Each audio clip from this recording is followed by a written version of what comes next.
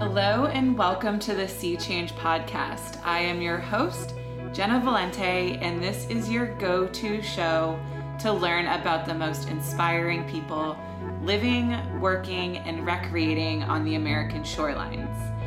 So we have an extra special episode lined up for you today.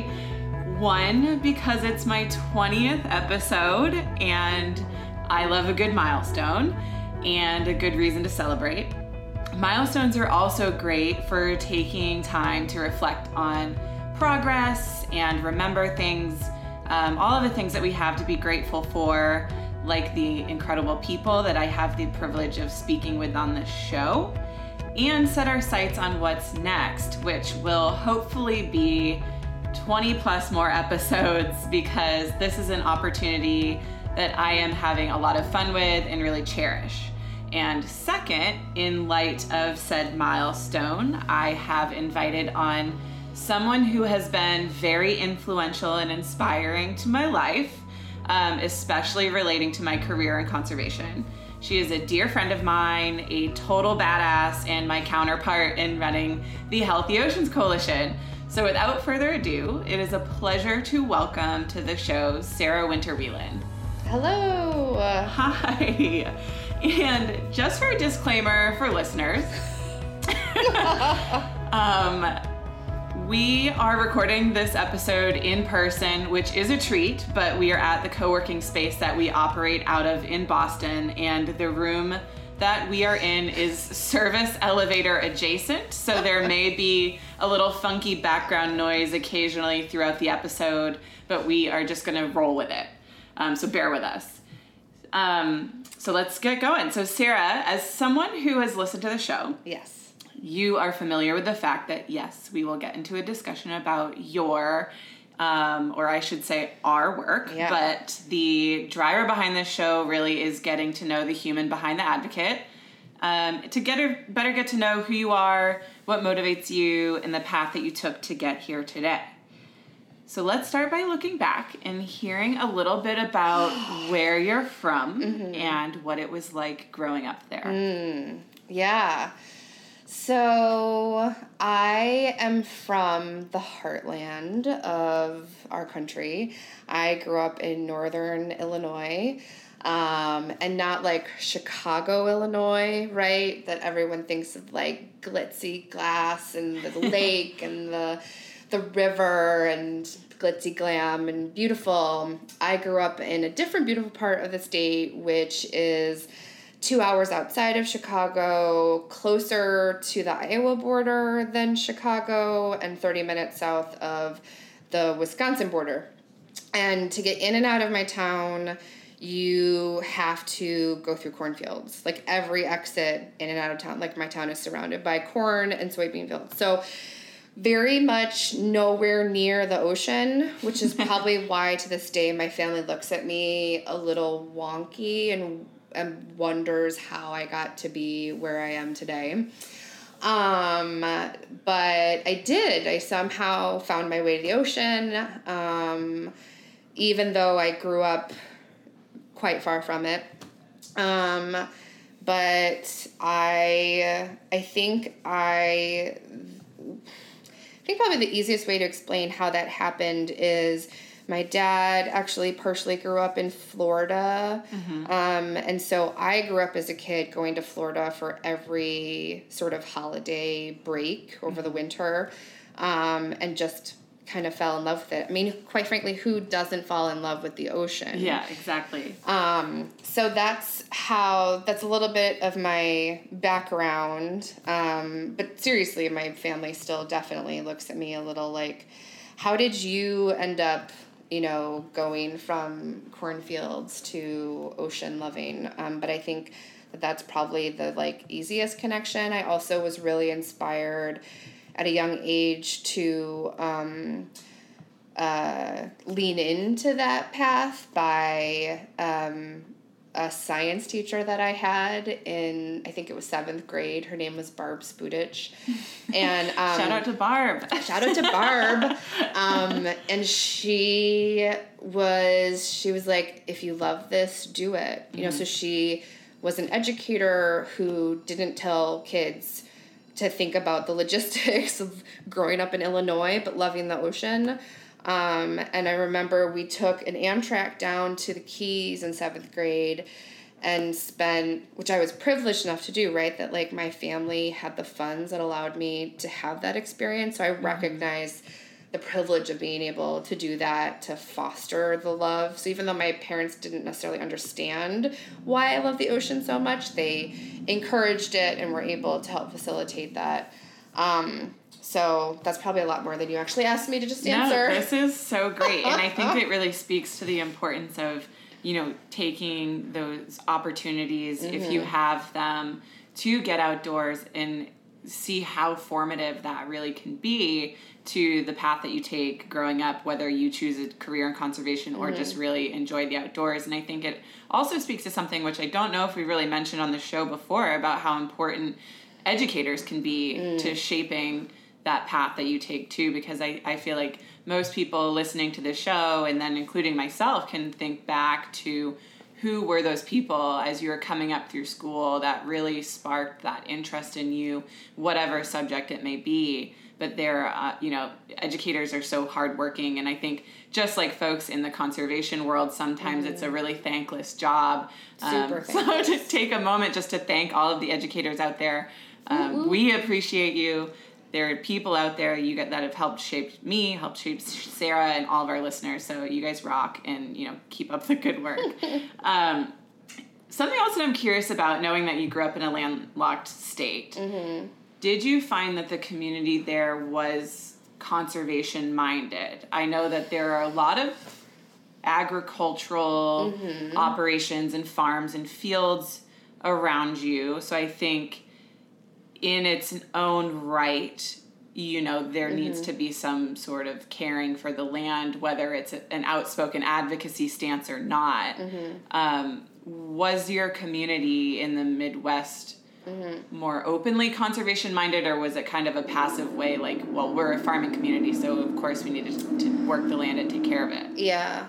Well, that's a really good question. I don't know that I've ever really thought about how caring the community that I grew up in was. But, the town that I grew up in had really great parks, and I feel like there was a sense, I think supplies all over the place, that people care about what they can see. People care about and will take care of things that they connect to. So obviously, like, even if I went home today and I was like, you should love the ocean because it gives you the oxygen you breathe and it does all these other things, it regulates our climate, blah, blah, blah. They'd be like, that's cool. I can't see the ocean. It feels disconnected from me. But if I said, what if we clear cut this park that, many kids grew up playing in and running around in to make, I don't know, some subdivision or something like that, people would totally care about that. And so I think that my community does care about the things that they connect to. It's always harder, and that's the case for conservation everywhere, to get people to connect with things that they don't see every day, because it is still important to them in some way, even if they can't see it or don't feel the everyday benefit from it. But yeah, I would say, even though when a lot of us think of agriculture, we think of like big farms, right? I grew up in an area where there are a lot of small farms. My uncle is still to this day a farmer. He, raises sheep and corn and grows corn and soybeans on a couple of different farms. And he's always, had a physical connection to the land and cares for it and the animals. And so maybe in a way too, I'm a little inspired by that.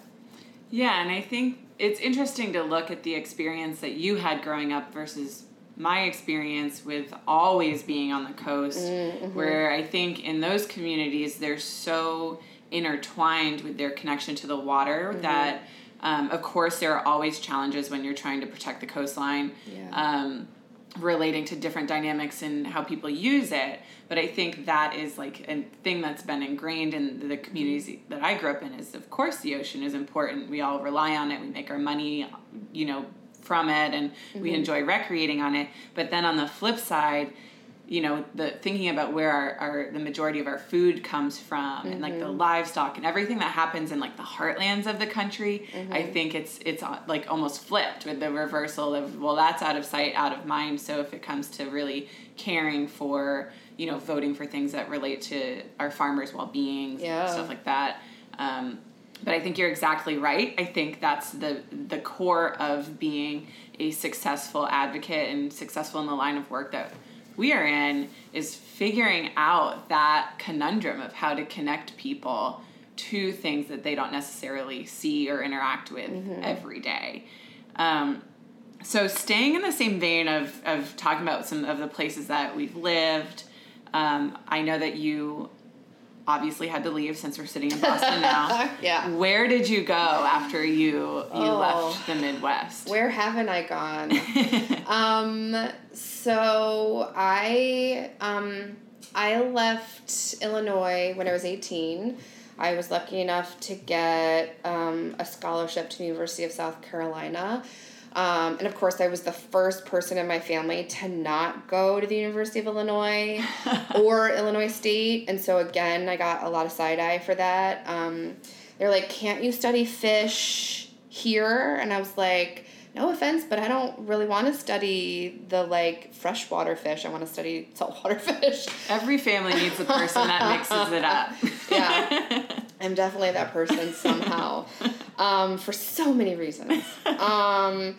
So I went to the University of South Carolina, where I got my bachelor's in marine science, and got a lot of really incredible opportunities there. Also realized how hard marine science is, and how awful I was at, not awful at science, but uninterested in pursuing the science side of things. I was more about shaping the management side of things. And so then I somehow ended up in law school in Vermont. And then after law school, I moved to Oregon, where I lived for quite a long time, where I met my husband, started my family, and really started my career as, for a while, an ocean attorney, and then sort of transitioned more into policy, and then ended up here in Boston. So I kind of lived almost everywhere except the Southwest. I'm the same way. I actually recently just took my first trip down to the Southwest, which, arguably maybe August isn't the time that everybody enjoys going there, but I had a lovely time. And I also feel like I have also lived everywhere but the Southwest. So maybe I should actually have an episode that's focused on Southwestern conservation issues, because I think that would be really fascinating. Water. Yes. Water, oh my gosh. Water water. Scarcity, the Colorado River. But yeah, so all of this talk about places where we've lived has kind of got me thinking about the importance of community. And I think both meaning our own support systems, because I think many of us, no one really gets anywhere without the support of somebody 100%, else. Yeah. And then also thinking about the importance of really immersing yourself in the community in which you're in, and whether that changes because you move, but really trying to connect to that community and do what you can to improve it. How do you think we as individuals can positively impact our communities? And you can answer that in a way that is both either your personal community, your support system of humans around you, or, the physical community that you live in. Yeah. Oh, that's such a good question. I feel like I struggle with that because, when I lived in Oregon, I felt really connected to my community. And I think in large part that's because Portland, Oregon is a really community-driven town, and I made a lot of really incredible connections there, both professionally as an ocean advocate and then in my personal life. And I feel like because I'm lucky enough to have a job, I work in a field that I love and I'm very passionate about, those two things are never separate. And so, impacting my community there probably meant doing a lot of environmentally related things. Although, Portland is so environmentally conscious anyway. I don't know that I really made a difference. But so those things always sort of bled together. And then I had my first kid. and then we moved to Boston when my son was 2.5. And then I had my second child a couple years later, 4.5 years later, but a couple years after we moved to Boston. And it's a lot harder. So I find my ability to impact my community becomes a lot more driven around my family, as opposed to sort of personally my love around the environment and then the work we do as advocates. It's like when I'm trying to make my community better, it's about my neighborhood in Jamaica Plain, or it's about my son's school, and it's about the Boston public school system, which needs a lot of advocacy and community building. And so it's shifted, but I think again, it goes back to, it's maybe like a long way to answer your question, saying, I think that just like we connect with nature where we are, we connect with our community where we are. And so that has changed for me over time. And I think for everybody that kind of changes over time. But it's really important, because if I didn't have a community here in Boston of other, let's say, families going through similar things, it would be a lot harder. And so I think that the more networks you create for yourself, the better you are, and the easier it is to integrate into and make your community better. And then you just get thrown into things, I think, which then goes to my, I do a lot around my son's school because it's a huge part of my life. And so I'm inspired, or maybe not even inspired, but driven to try and make things or support things because it's a huge part of my life. Yeah. And I kind of want to continue on this path a little bit more and thinking about, here we are sitting in Boston. And I'm not sure if you ever really envisioned yourself living here, No. But thinking about how, you've moved from one community to the next, and now we're here and you're raising this really beautiful family, 2 lovely children, fantastic husband. And I think that you would be the perfect person to share a little bit more about your experience, if you're comfortable with it, about being a working mother. I know that the work that we do can be pretty demanding anyway. It can be pretty stressful, but in that same, that at the same time, so can motherhood. Yeah. So how do you find balance? Is that a thing that you even can find with young kids in a crazy job? And just for listeners too, our work schedule requires us to travel quite a bit. So what is that like for you, trying to find balance in a world of family and career? Balance is bullshit. I will try and make that my only swear of... Oh, you can swear as much as you'd like. Of the podcast. But it is so epically hard to find balance as a working parent. And I think society has come a long way in shifting the responsibilities more equally toward if you are a two-parent home among parents. But it is still hard, and it is not always equal. So there are many times where I bear the brunt of family responsibilities. And then there are many times, especially like you said, we travel a lot. I'd say over the course of a year, at least once a month we're traveling, that then my partner, he picks up, right, the lion's share of the family responsibilities. Mm-hmm. And so I think balance is a myth. Who is also full-time employed. Right, yeah. He has his own outside of the house job and career. And so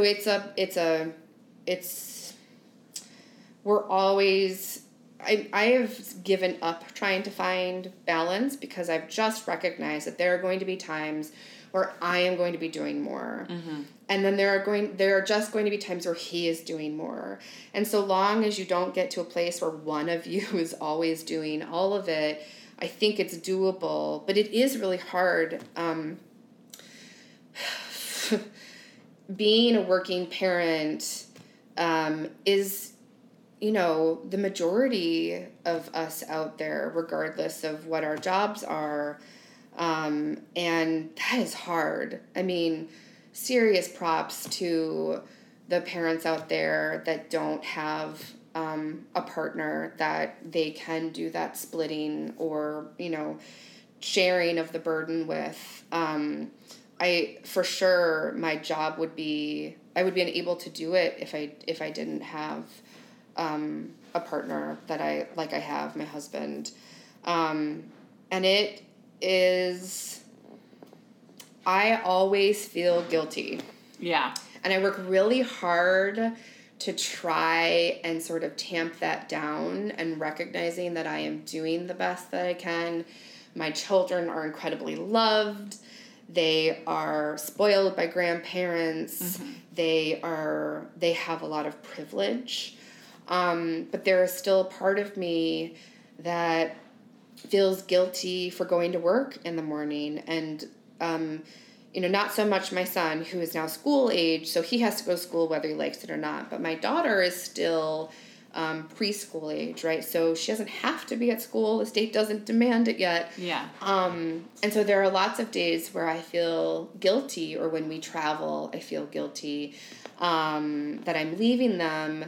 And then there are some days that I am with them and I feel guilty for maybe not getting something done that I really wanted to at work. Mm-hmm. So there are some days I go home and I either feel guilty for not being a good enough parent, or I feel guilty for not being a good enough boss or employee or leader.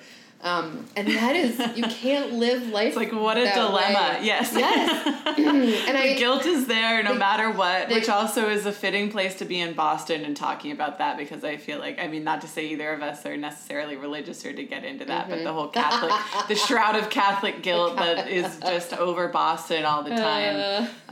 Maybe my husband feels the Catholic guilt.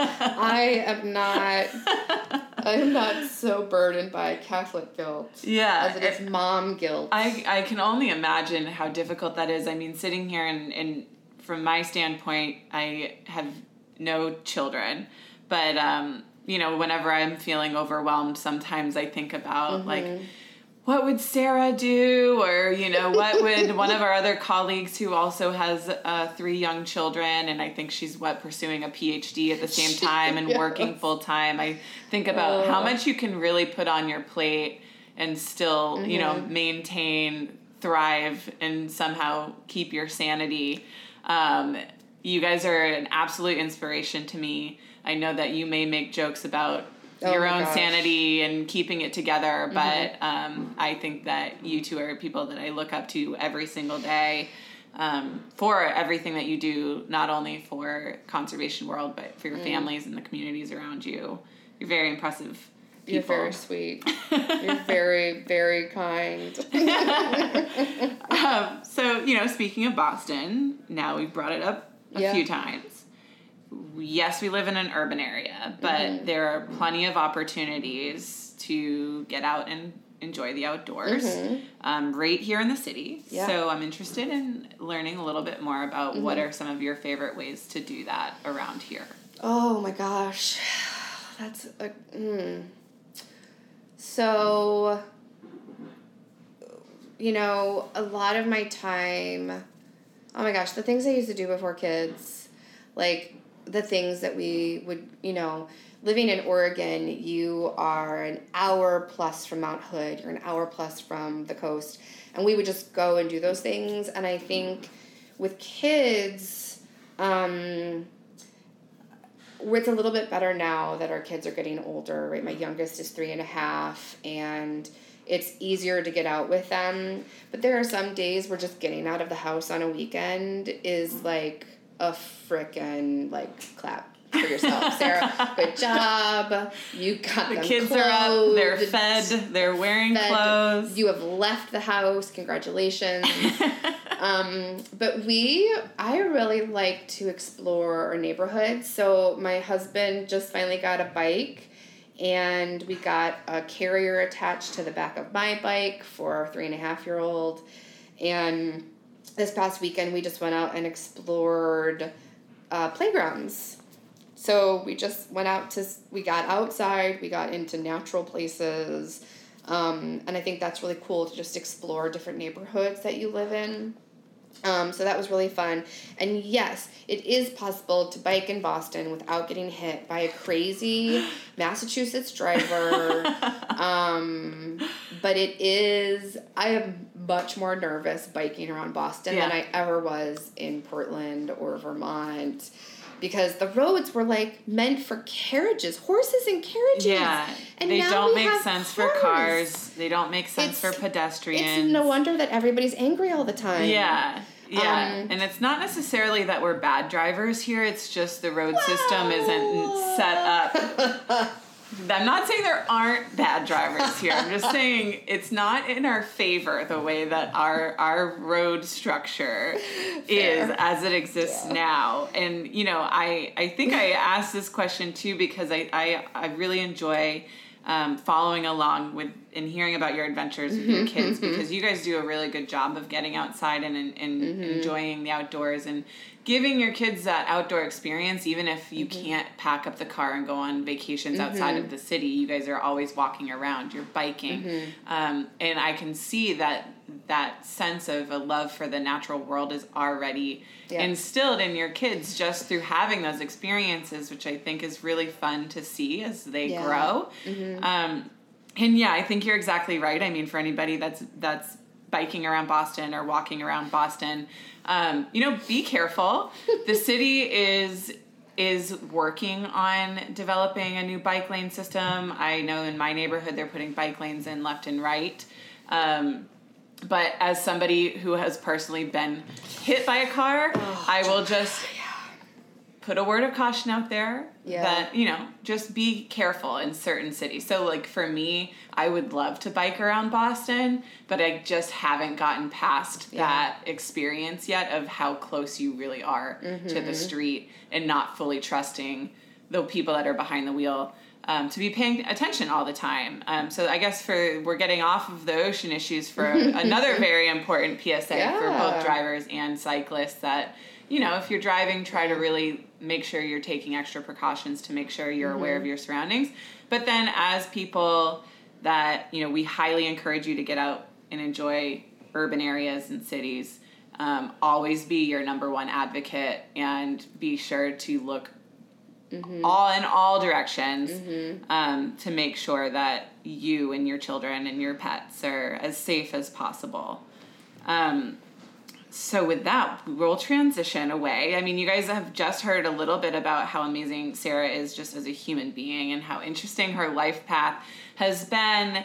But I think it's really important for us to talk about our work and your career, because you're so inspirational in that sense as well. It also sounds like, so if the microphone is picking this up with the service elevator, it's almost like we have a whale song in the back.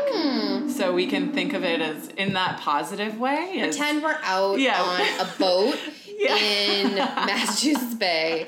We're listening to whales talking to each other. Yeah. We're out on a whale watch. This interview is happening under the sea with some local resident right whales. But talk to me a little bit more about your early career. So thinking about what the process was like for you getting your foot in the door of the conservation world. And I bring this up because I think something that we hear from a lot of people, including my own experience, is that a lot of people have had to take a series of unpaid internships, or they've had to work for really small stipends, and sort of really grinding it out until you find a position of more permanence somewhere. Is that relatable to your path, or did your path sort of lead you in a different route? Yeah. So it can definitely pull snippets from that. So I don't know how far down the path we want to get into law school as a life choice. I certainly wouldn't take back law school, because then the path of my life would be incredibly different. Who knows if I would have ended up in Oregon and met my husband and, had the experiences I've had. But I do think that law school, the way, and I think I talk about this, I'm going to talk about this a little bit, is because it has interesting connections into how I got into the ocean conservation field as a lawyer. So, in law school, you take all of these classes for 3 years, and it's exhausting, quite frankly. And luckily at my law school, and I think law schools are getting better about this now, but so much of it is in the classroom, right, where professors are throwing questions at you and you're supposed to answer it. And but what does that do? Like, does that really turn you into a good lawyer? Or does that just turn you into a good thinker about legal concepts? And then all of a sudden you get out of law school, and what experiences have you had? And I would argue that even college and even high school, I just think there should be more experiential learning in all levels of career development. Because I think it helps you recognize what you might really want to do, or help you recognize what, hell no, I don't want to do this thing. This is totally not what I thought it was going to be. And so I was lucky enough that the law school I went to, Vermont Law School, offered what they call a semester in practice. And so I got to go to Oregon and practice with an attorney who at the time was working in ocean conservation and fisheries management. And so I had that semester with her to understand what it might mean to be an attorney outside of sitting in a classroom and talking about torts and evidence and personal jurisdiction and stuff like that. Excuse me, I just went to sleep. Yeah, right? Exactly. And so did I. And so it was great. And so that was great, right? So I didn't get paid for that, but I got course credit for that. So I think that is something that you can do. But these unpaid internships are so hard. And then who are those people? So, sorry, let me back up. So after that, I then got to go to DC and work for an ocean conservation group to sort of figure out, is DC kind of where I want to end up and what might that look like? And I did get a stipend. So I think that's really great. But for organizations who, look, the conservation field pays okay, but it doesn't pay amazing. Right. And so there are sacrifices to getting in sort of the nonprofit side of conservation.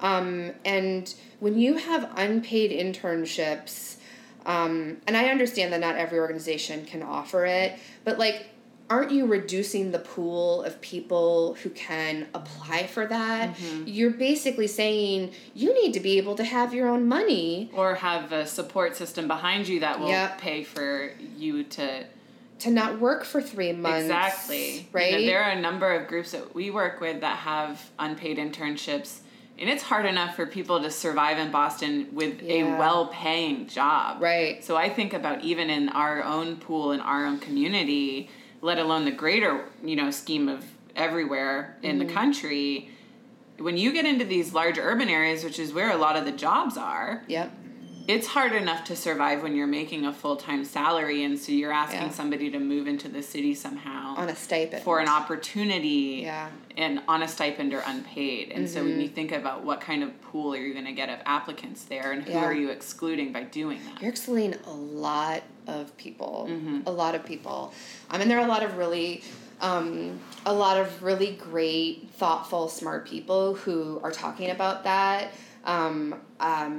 And I think that, you know, when we offer an internship, that's something that we need to be able to do to get an intern, is to have money.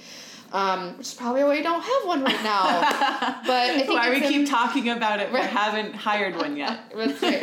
But I think it's really important for any community, but especially the conservation community, to be able to you know, offer funds, because I wouldn't have been able to go to DC for that summer if I had not had some sort of stipend. And then, of course, I, you know, used also some of the money that I was getting for my legal education, which I'm still paying back and will forever and ever and time immemorial, whatever. So, what was the question? Did I answer that? I feel like I've I think it's less so much about the question, more so where we're going to go with the conversation. And I really like where we are right now. And the point that you made about experiential learning being so valuable in all levels of education, I think that really spoke to me, because on a personal level, that's how I learn. And I know that there are so many people out there that are more hands-on, experience-focused people. I mean, my entire life, you can see it with the classes I did well and the classes I didn't, or even major life lessons that I've learned outside of a classic education institution, where it's, I try things, I go do things, I learn, I say, oh, I'm not interested in that, maybe I want to go over this way and try something else. So I'm a big supporter of people getting out there and experiencing life and learning your own lessons from it. And I think the only reason why I got my master's and went to the grad program that I did, and even I think got into the program that I did, is because they are so focused on experiential learning. So for listeners, I went to Virginia Tech. It's their executive master's in natural resources program, but their structure is different than any that I've seen before, and I wouldn't be surprised if more programs are moving in this direction now. But they teach you whatever the lesson is, and then you act in consultancy teams, and you work with real groups, real cities, real municipalities that have problems relating to what you're learning about, and then you work with them to come up with a solution. And that sort of solidifies the message and the lesson that they were teaching versus the classic, here's a book, here's a test, which I understand works for some people, but I think that it's really important to being in the vein of being more inclusive of all different kinds of people and different minds. I think that's an important direction for schools to be going in, is putting the lessons that they're teaching into practical use and demonstrating why it matters for you to know this information and retain it. Yeah. So before we move away from the education side of things, because I know we could talk about this like all day. We could. Do you have any insight that you would like to share with prospective law students? What do you think people should know or consider about law school? Oh my God, Jenna, I really don't know that we want to open this can of worms. Well, we just opened it. I have so many conflicting thoughts about law school. I feel like I need a bottle of rosé. I don't understand why we're not drinking it right now. Maybe because it's in the afternoon, but because we're at 5 o'clock somewhere. We're at work. It is 5 o'clock somewhere. Not here though. Not here, sadly. So, again, I reiterate that I wouldn't change my own life story, my choice to go to law school, because it would change the rest of my life, right? It's like, but if I knew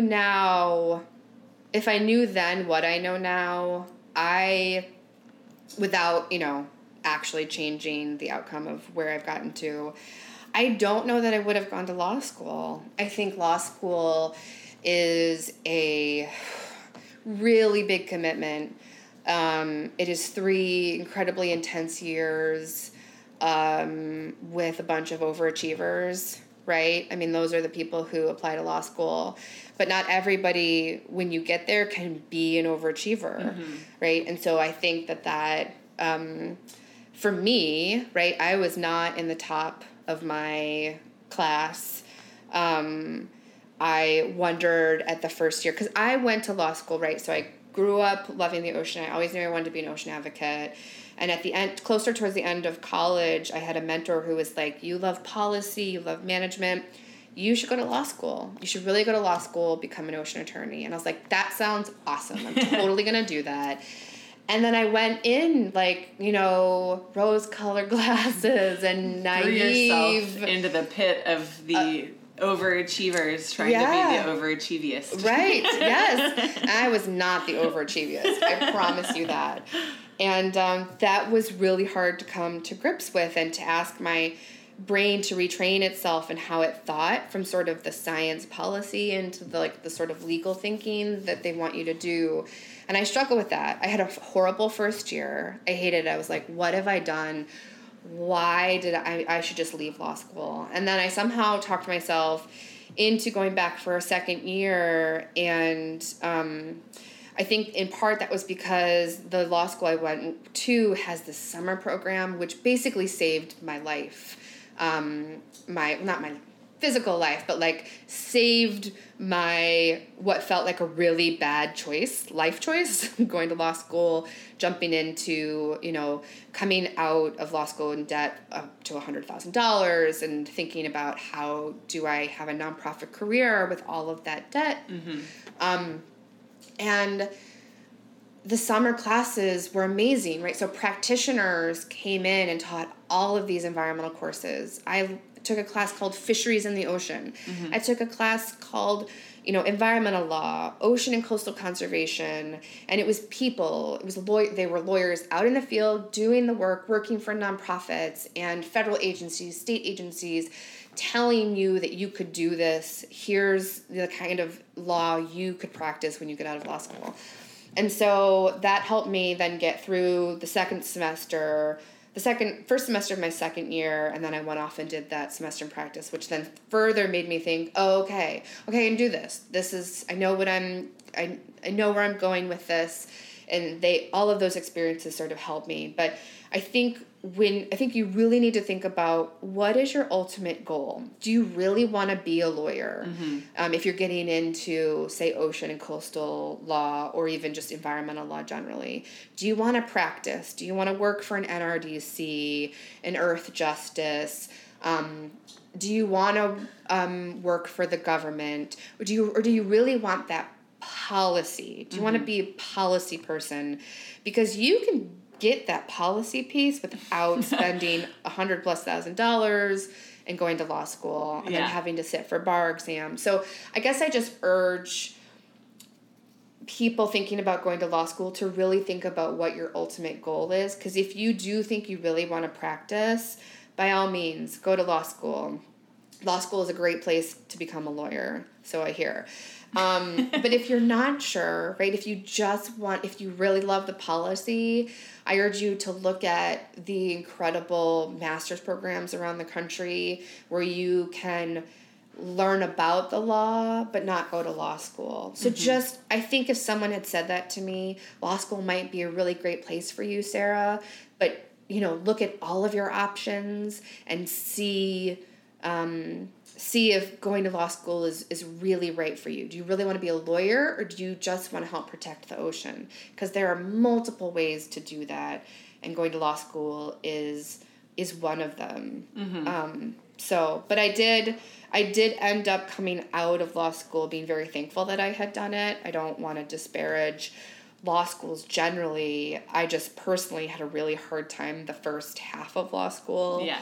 And feel like if I'd had time and if I'd had someone telling me, be really clear about your goal, because law school is not easy and it's not fast, right? It's 3 years. Of course, people listening who have their PhD are like, please, honey, you don't know anything. Yeah, well, in hindsight, when you look back on time, it flies, but when you're in it, it For seems sure. to go pretty slow. Yeah.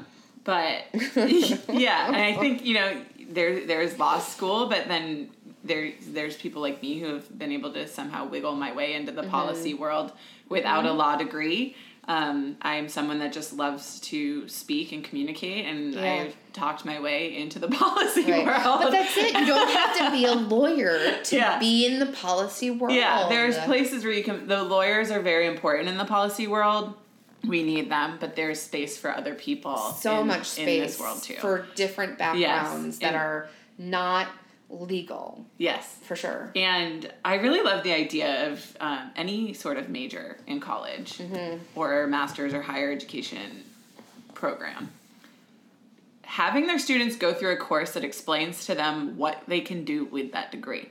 There are a lot of people that are lost out there. I did my entire undergraduate career as a lost person that just settled on a degree. And I've been fortunate that it's been a great situation for me, but there are a lot of people who are in debt now and don't even use their degree that I think really would have benefited from a kind of a frank discussion, to be honest, about, is this right for you? Is college even right for you? And then what can you do with this degree and to see if it's the right fit. Yeah. But all that to say, here we are in the ocean policy world. Yes. Working together, doing great work. We are. Can you, because we're focusing on you, I know that I can also do this, but I would like to hear from you. Can you describe what we do, including some of the key issues that we are focused on right now?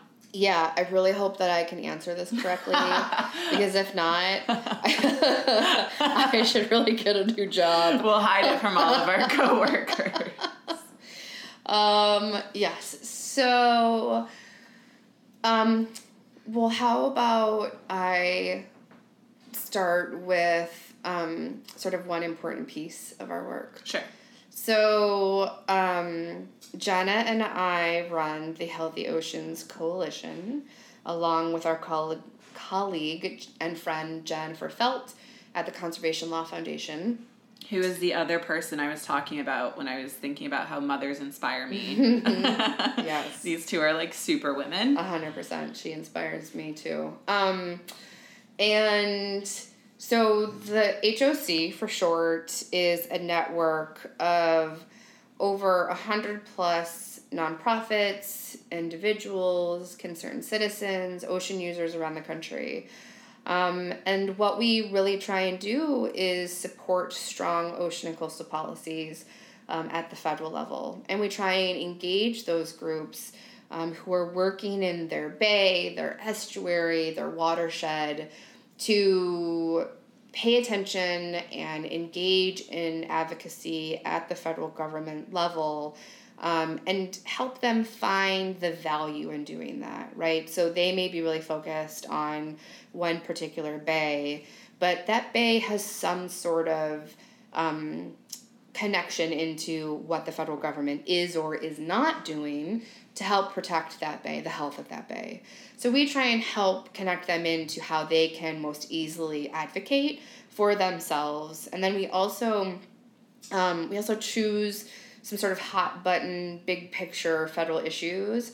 And for the last year or two, we've really been focused on the shift in how the federal government views federal ocean policy, how it has shifted federal ocean policy in a very different way, from sort of a balance between conservation and use, skewed much more heavily towards use and extraction over conservation.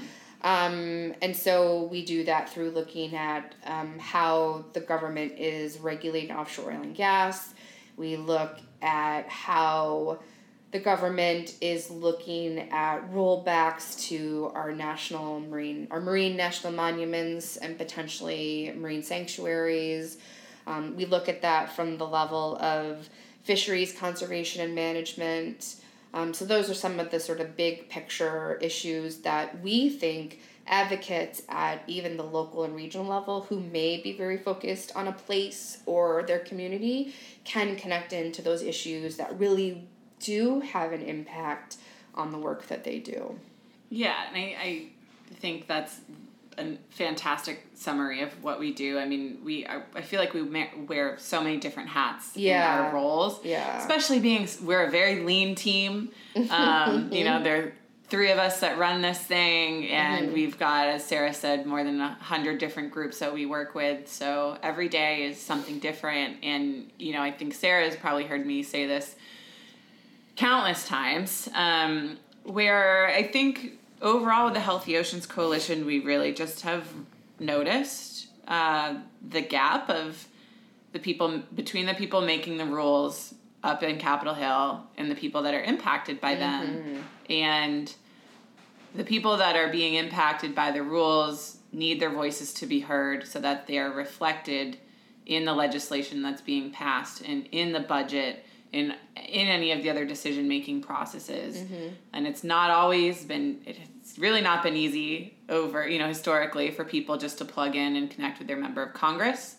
So we really try to serve as that conduit and that connector between folks on the ground that want to help impact and inform and influence the decision-making happening at that level, and the folks that are making the decisions. So it's really about empowering folks on a grassroots level. I also think that those voices are the ones, from my experience now of going into members of Congress's offices, it's not necessarily me that they want to hear from. I mean, of course they will listen, take our meetings, but the people that have the most impact are the ones that can tell the stories about how those laws and legislations and budgets are impacting their lives directly. So it's sort of our job to make sure that those people are going in and able to have that face-to-face discussion with the member of Congress and or their staff. So it's hard work, but it's really rewarding work in its own right. Yeah, and it's very nationally focused, right? Yes. So we have groups all around the country. And then another component that is tangential to the HOC's work is our work specifically in the Mid-Atlantic around that piece that I talked about earlier of federal ocean policy and how it has changed in this federal administration, to the last one. And part of that is how federal agencies view working with their counterparts at the state level and at the federally recognized tribe level. And so we do a lot of work with our other Littoral Society team member, Helen, on how does the Mid-Atlantic region, which spans from New York through Virginia, how do they work together through this concept of ocean planning, where if you plan out your vision and your goals for how you want to see that ocean space look like in 10, 20 years, you can make better decisions. The federal agencies can make better decisions. The states can be more informed and have a larger voice to the federal government. And the tribal nations, had a seat as co-managers at that table. And unfortunately, that table doesn't exist anymore. The Trump administration decided it didn't need it and it was duplicable, which I will argue until I am blue in the face is not the case. But that's a really important piece of the Littoral Society's work that you and I and Helen do, advocating for that to still be something that the states are doing, the feds are doing, especially with, offshore wind and sand mining and fishing and commercial fishing, recreational fishing, shipping. There's so many things we do in the ocean that standing on the beach we don't always see, that if these entities that have stewardship responsibility over these resources for us, right, for citizens, that if they're not doing the right thing, if they're not talking to each other, it just ends up with more conflict, more litigation, right? There's those pesky lawyers again, and more bad decisions. And then at the end of the day, the health of the ocean and the coastal communities are the ones that suffer by those decisions. Right. And so, overall, a huge central focus of ours is smart, collaborative, well-informed ocean planning and decisions being made about the ocean. Yeah. That's what we advocate for. That's pretty much why we exist. Because the ocean's a busy place and it's only getting busier, and it is really complex and complicated because it's something that we're terrestrial beings. It's hard for us to see what's going on out there. So it takes people like us in the community of other amazing minds and advocates that we work with to be watchdogs over how we're using the ocean to make sure that we can continue doing so into the future. And so, operating in this space is very political. Can be really tense at times and really challenging. So I'm wondering, what is it that keeps you motivated and inspired and interested in your work? Oh, Jenna, that's such a great question. Some days. See that as my role as a podcast host to at the very least, ask good questions. To be honest, I am not always inspired and motivated to keep doing the work. And that is a very privileged statement to Wouldn't that be funny if this is how you quit? And then I literally mic drop. I'm literally gonna drop this mic. And I'm out of here. Yeah. Well, I think what I'm trying to do is not quit, but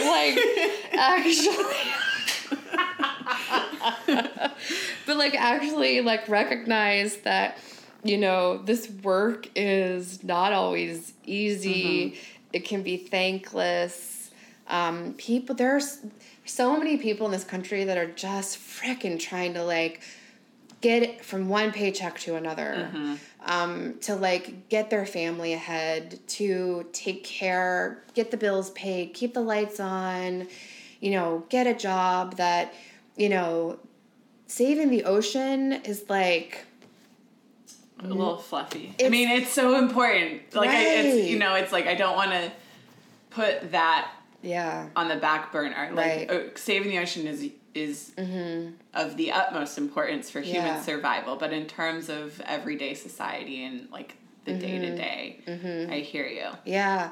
But I think that, again, there are some really incredibly smart, capable, amazing people out there who are thinking about the intersection of saving the ocean to environmental justice, to community justice issues, because we don't operate in a vacuum, right? And those everyday struggles are going to be exacerbated by climate change.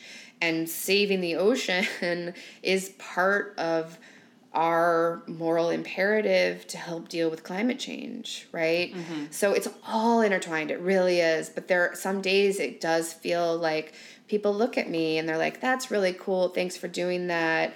But I'm going to be over here, working my job and taking care of my kids and trying to use plastic straws less. But, at the end of the day, what can I really do? And so some days this job isn't inspiring, but I think what I was trying to say was even through the days where it feels like a slog, right? It's just getting through this day. How much worse can the decisions coming out of the federal administration get?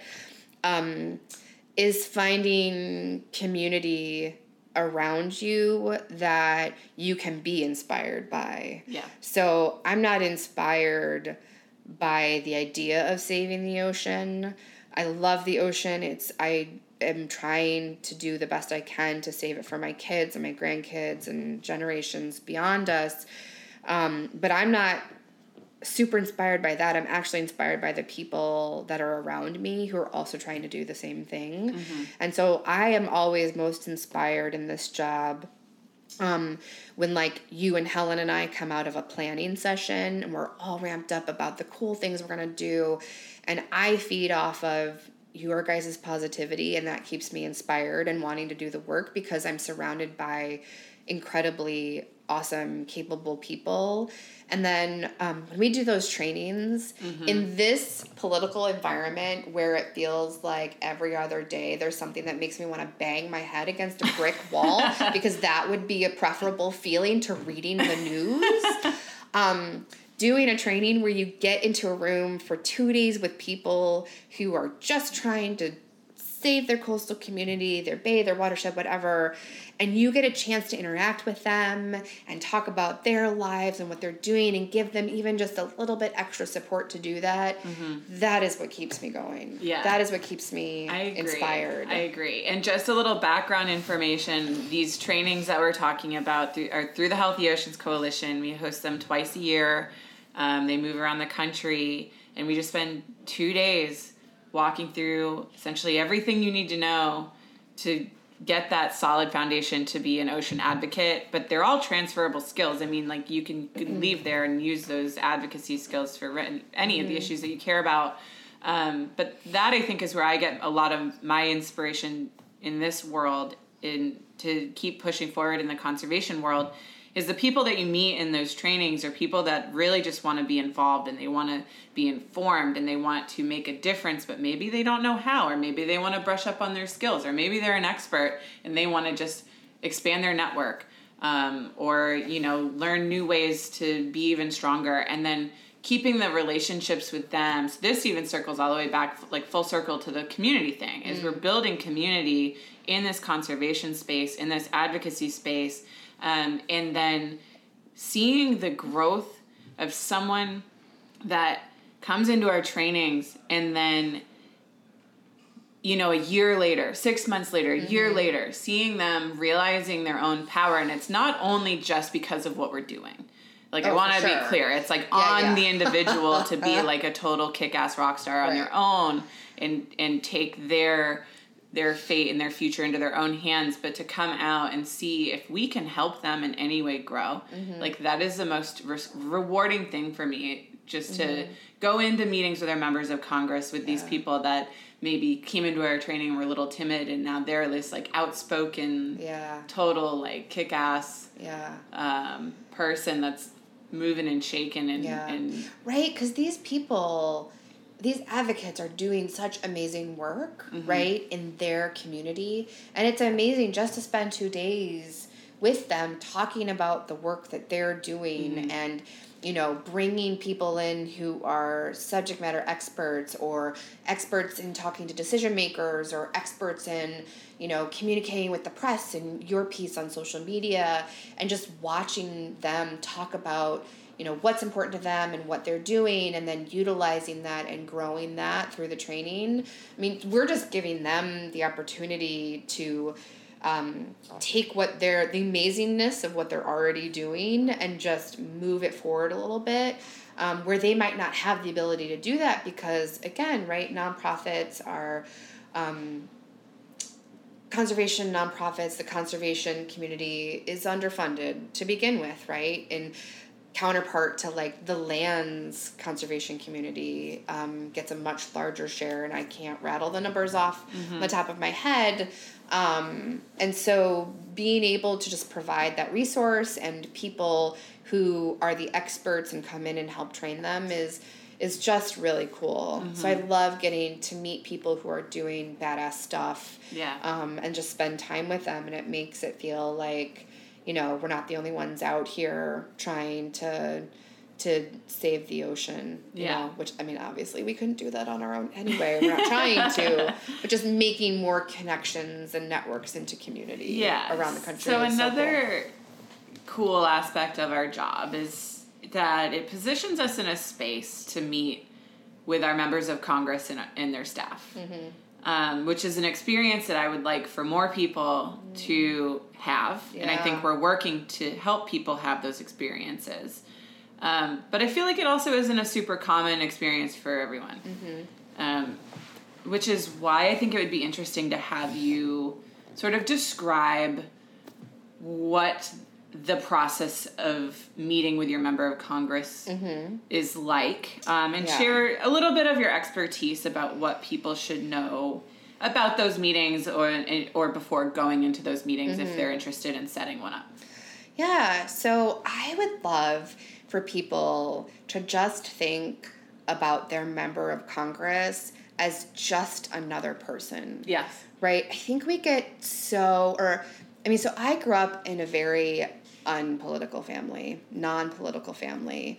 It was not a big thing. My parents weren't really into politics. That, I think, it didn't really transfer to me how politics really matter in everyday life until I went to college. And that's not a hit on my parents at all by any means. But it might be in part because the laws work in their favor, right? So, I am a white woman, grew up in a conservative, lovely small town in Illinois. But politics never felt like it was something that affected my day-to-day, right? That's just how I grew up. It wasn't a big thing in my family. And now, as a 40-year-old woman, I see why that probably was the case, right? And how important it actually is to be connected into the politics around you, because tons of the things that we take for granted happen because there is a law or regulation or there isn't a law or regulation, right? And so if we just think about our members of Congress as real people and their staff as real people, I think it's a lot easier, because I remember I can't even remember when it was, a long time ago, obviously now, going into my first meeting, and I thought I was going to vomit. I was so nervous. Yeah. I was like, what if the staff thinks I'm an idiot? What if the member comes in and I can't remember my name? Yeah. I was so nervous. And I don't think you can actually get rid of those nerves, because doing something you've never done before always gives you a little bit of nervousness. Unless you are the most confident person in the entire world. I've yet to meet that person. And so, but I think if you just take the anxiety of them being like smarter, the title or the stature of it all, especially if you're on the Hill, like if it's the whole production. Because that is overwhelming. Being up there and going through security, and sometimes there are big media events happening, and especially right now, there's like always cameras there. Always something. But it's true. Yeah, I think that's great advice. It's just a conversation. Yep. And they work for you. So you have every right to request a meeting with them and go in, and it's their job to listen to you. And 9 times out of 10, you know more about the issue you are going in about than they do. Yes, absolutely. 9 times out of 10. You made me think that I should have an episode, like a short episode of everybody that we know in this community talking about like their most interesting Hill stories, or like their first Hill visit stories, because it's like anything. It takes doing it in practice to become fully comfortable with it. But I remember my first Hill visit, I think I almost fainted. I had that situation where you never know what's going to happen when you're in a meeting, and sometimes your member of Congress doesn't have enough time to sit for a full conversation. So this meeting turned into a walk and talk out in the hallway, and I was just totally thrown off my game. I feel like I was just sweaty. I was breathing really hard, and I felt like I was going to faint. But I got through it, and here I am, almost 4 years later, still doing this regularly and really enjoying those moments where I can go in and bringing people in to voice their opinion to our members of Congress. But, it's good to do stuff that scares you, but it's within all of us, and it's our power. We have it to talk to our members of Congress. That's right. And if you don't go in, if you don't voice your opinion, then then you're just left complaining about it on Facebook. Yeah. Which, don't get me wrong, I do that, okay? Let's be clear. I will do that. But what does that solve? What is going onto Facebook and complaining about politics do other than just like increase my blood pressure? Yeah. Right. It's like getting out and being proactive about something you care about, something you want to talk about. And again, you will always know more than them about that issue. Yep. And they want to learn from you. Yeah. And you may not get the response that you want, but you will have educated them. Right. And you better believe that whatever issue you care about, people that are not necessarily on board with your way of thinking and maybe oppose what you care about, they're going in there loudly to talk to your members of Congress. So, you know, it's a really important thing. Even if you don't have the time to go into an in-district meeting or go to the Hill, even a simple phone call or an email is really impactful too. There's so many ways now. I remember, it's called ResistBot or something, where you just text a number and you're like, I want to send a fax to, let's say, Elizabeth Warren, who is one of our senators, right? And I want to tell her that she should stand up for the National Ocean Policy. And you can do that while sitting in front of the TV watching The Real Housewives of New Jersey, which I have done, right? Like, you can be an advocate it's all from about your own making couch. it as easy as possible, I think, for people to really interact with their members of Congress. Right. So thinking along those lines, what are some ways that listeners can engage with you /us and your/our work? How's that for a really clear question? That's a lot of slashes. Well, so there are a lot of ways that you can engage with us.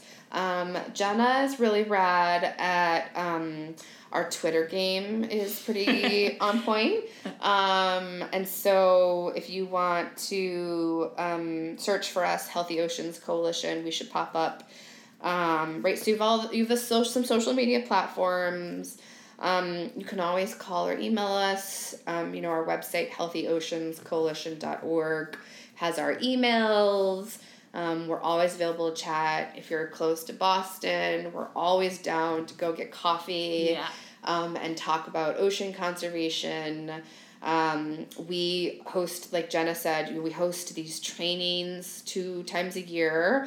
And we would love to host more of them. So if there are any foundations listening out there and want to give some money to a girl doing a thing, help us out.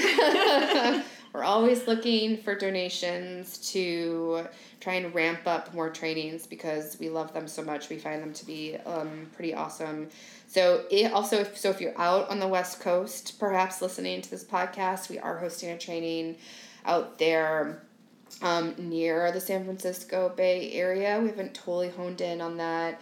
But if you're an advocate and you want to learn more about federal ocean policy and hone some skills on talking to your decision makers and communicating to communications around that, please email us. Yes, that's in November. So you got some time, but reach out to us because we're always open to bringing new people into the fold to our training. So we'd love to include you. Yeah. All right. So now on to the big 3, which I have just decided to call the series of 3 questions that I ask all of my guests at the end of my show. Okay. All right, I'm ready. I feel like we should be on Who Wants to Be a Millionaire and all the lights should come down. It's like whoosh. What do you think? Do I get to phone a friend? Yeah, 50-50. You can call Jen Felt or Helen Henderson. Okay, all right. No, I'm sorry. I'm ready. Serious face. What do you think are the most pressing environmental challenges that we are faced with?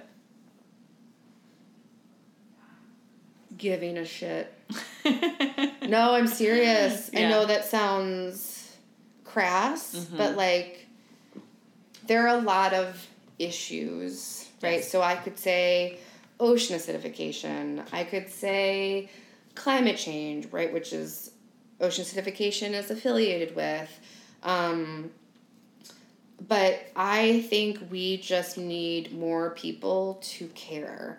And not just care, but care enough to do something. Care enough to call your member of Congress. Care enough to do an ocean cleanup. Care enough to engage in your community, which we spent a lot of time talking about. There's so many ways to connect with neighbors and to pick up a park, right, that makes you feel connected into your community. I think, and I'm guilty of it myself, we retreat behind our screens and, okay, sure, I clicked on, this Instagram post about healthy, climate change or whatever. I took a quiz this morning, Jenna, about how much do I know about climate change. It was like a CNN quiz. Those always make me nervous because I'm like, what if I fail? Oh my God, I got 50%. I work in the field and I got 50%. And so, right, so you can always learn more. And so I think caring enough to learn more, caring enough to do something is the biggest issue, because you can choose what you want to care about, you can choose what you want to do, but it's actually doing it. And so I guess I would say, and inclusion, right? That's a big one. I love the ocean conservation community. And there are an incredible amount of badass ladies who are doing a lot of really great work, but we are disproportionately white. Oh, yeah. I think this community it's made up of a lot of upper to middle class white people, and especially in our world, it's a lot of white women. Yeah. Which is awesome. However, that doesn't represent the United States. It doesn't represent society. That doesn't represent the voices and the experiences. And so I think that is an issue for the conservation community. I think that's an issue of access. Just thinking about who isn't at the table, and when you're going in to meet with these high level decision makers, whose opinion and voice needs to be heard, and how do we get them there? Yeah, I don't have any answers about it, but I see those things as big issues. Yeah, and maybe this ties into my next question, which is what are you hopeful for moving forward? And I think that goes into it, is that appropriate, the appropriate people are sitting at the table. The accurate reflection of what our community's makeup has a seat at the table. Yeah. But that's me taking over that question. So yeah. No, I know, but I totally think that's fair. Yeah. And I'm hopeful that, the arc of justice, the long arc of, the pendulum will start to swing the other way when it comes to priorities that the federal government has. I am hopeful that will change. For people who know and love me, they will notice that I have refrained from doing any bashing of particular people on this podcast. Because I don't think that that's really actually helpful. Yeah. It's about the policies. Yeah, and these are real discussions where I'm sure, we have people that are from all different political backgrounds and belief systems that listen to the show. So I also, it comes out from time to time. I'm sure my listeners generally have an idea of how I lean and my feelings about things. But I try to make this be a respectful space where we can talk more substantively about the issues versus the politics. But sometimes that bleeds into, they're kind of one and the same. So we're allowed to voice our opinion on those things. So if you have some things you want to say, you can get it out. But I hear you. So this last one, technically it's a 2-part question. Okay. So it's the big 4, but the big 3 has a better ring to it, so I'm not going to change it. What is the best advice that you've ever been given? Wow.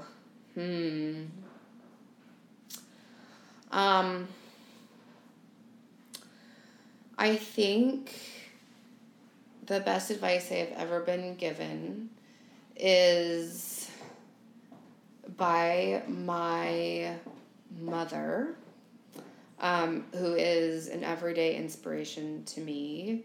that I can do it. I am strong enough, I am smart enough, I am badass enough to do whatever I want when I set my mind to it. Mm-hmm. So, when the 18-year-old me was excited about going to college several states away, but also scared of leaving my family, my mother was like, you can do it, right?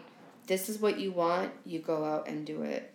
And I think for a young girl in society where we are not always told that we can do it or valued for what we can do, to have that role model telling me since I was little that I can do anything I want, which may not be true because I can't fly, right? Like there are clear limitations to that.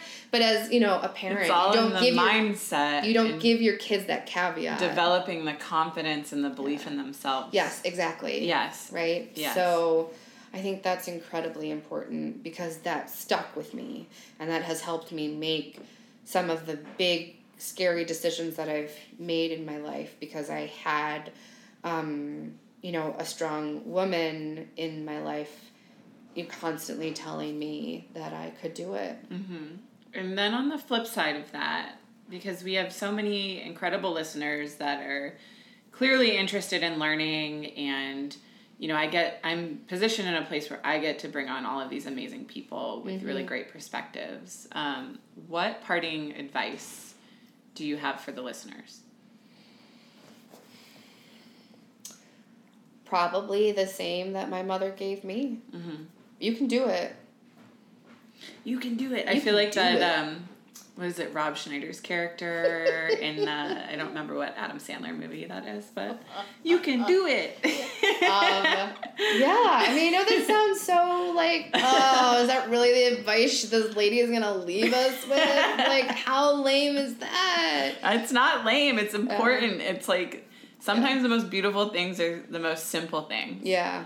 And at the very base, believe in yourself. Yeah. Because even if no one else does, you can do it. Mm. It might not be easy. It's probably going to take a lot of work, whatever it is. Yeah. But if you want it, you can do it. Yeah, you can do it. And seek out the people who will support you in that endeavor. Yeah, and cut the fat. That's right. Find mentors. Mm-hmm. Find people who are in the community you want to be in and make it happen. And that is super oversimplifying how hard it is to do that. But like baby steps, right? Absolutely. Just like you learn to walk. Progress not every by day. Running, little steps toward your goal. Yeah. And just believe that you can do it and find the things that will support you in doing that. Supportive communities and tools and opportunities if they're mm-hmm. available to you. And then it's amazing what will happen if you remove yourself from toxic situations or people mm-hmm. that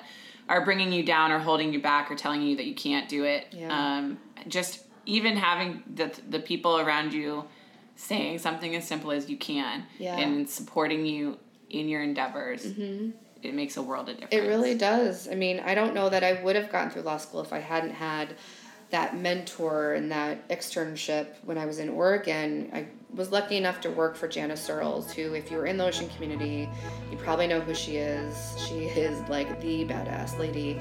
And she believed in me, and she helped me cultivate that and, helped me recognize that I could do these things, even though they felt foreign and hard and didn't know what the hell I was doing. If you find those people and you have those mentors, it makes a real difference because, it's a lot harder to do it on your own if you build a community around you with people who are going to support you on your worst day and cheer you on, and then you can do the same for them. Making those major milestones and trying to get to, wherever you're trying to get to becomes easier because you are supported by a tribe of people mm-hmm. who want to see you succeed mm-hmm. and you want to see them succeed. So well said. Yeah. Well, Sarah, I absolutely adore you. Oh, ditto, Jenna. You just are such an amazing person to have in my life. You are just, I feel like I'm struggling for even the words of how much I admire you and just appreciate that you are such a great friend and colleague to me. And it's mutual adoration society, my friend. It's a big love fest here on this show today. And, you know, I've been looking forward to having you on my show for, I think, ever since I started it. And speaking of people that have been supportive and really, you know, are the ones that are there saying you can do it, I feel like you've been nothing but supportive of me. So I recognize that and appreciate you for it. And just thank you so much for spending time with me today. And I look forward to sharing this with our listeners. My pleasure. This was awesome. I would also like to thank the listeners. If this is a show that you want to hear more of, please subscribe to the American Shoreline Podcast Network, wherever you listen to podcasts. Rates and reviews are always appreciated, and you can find us on Facebook at the American Shoreline Podcast Network, and on Twitter at Coastal News 365. You can find me personally on Twitter. It's at Yenna Benna. That's YENNA BENNA. I always feel so silly when I say this at the end of the show because that's kind of a goofy name, but it's not changing. And then on Instagram, it's the same thing, but Yenna has 3 N's in it. So go ahead and find us online and we can chat about our beautiful coastlines.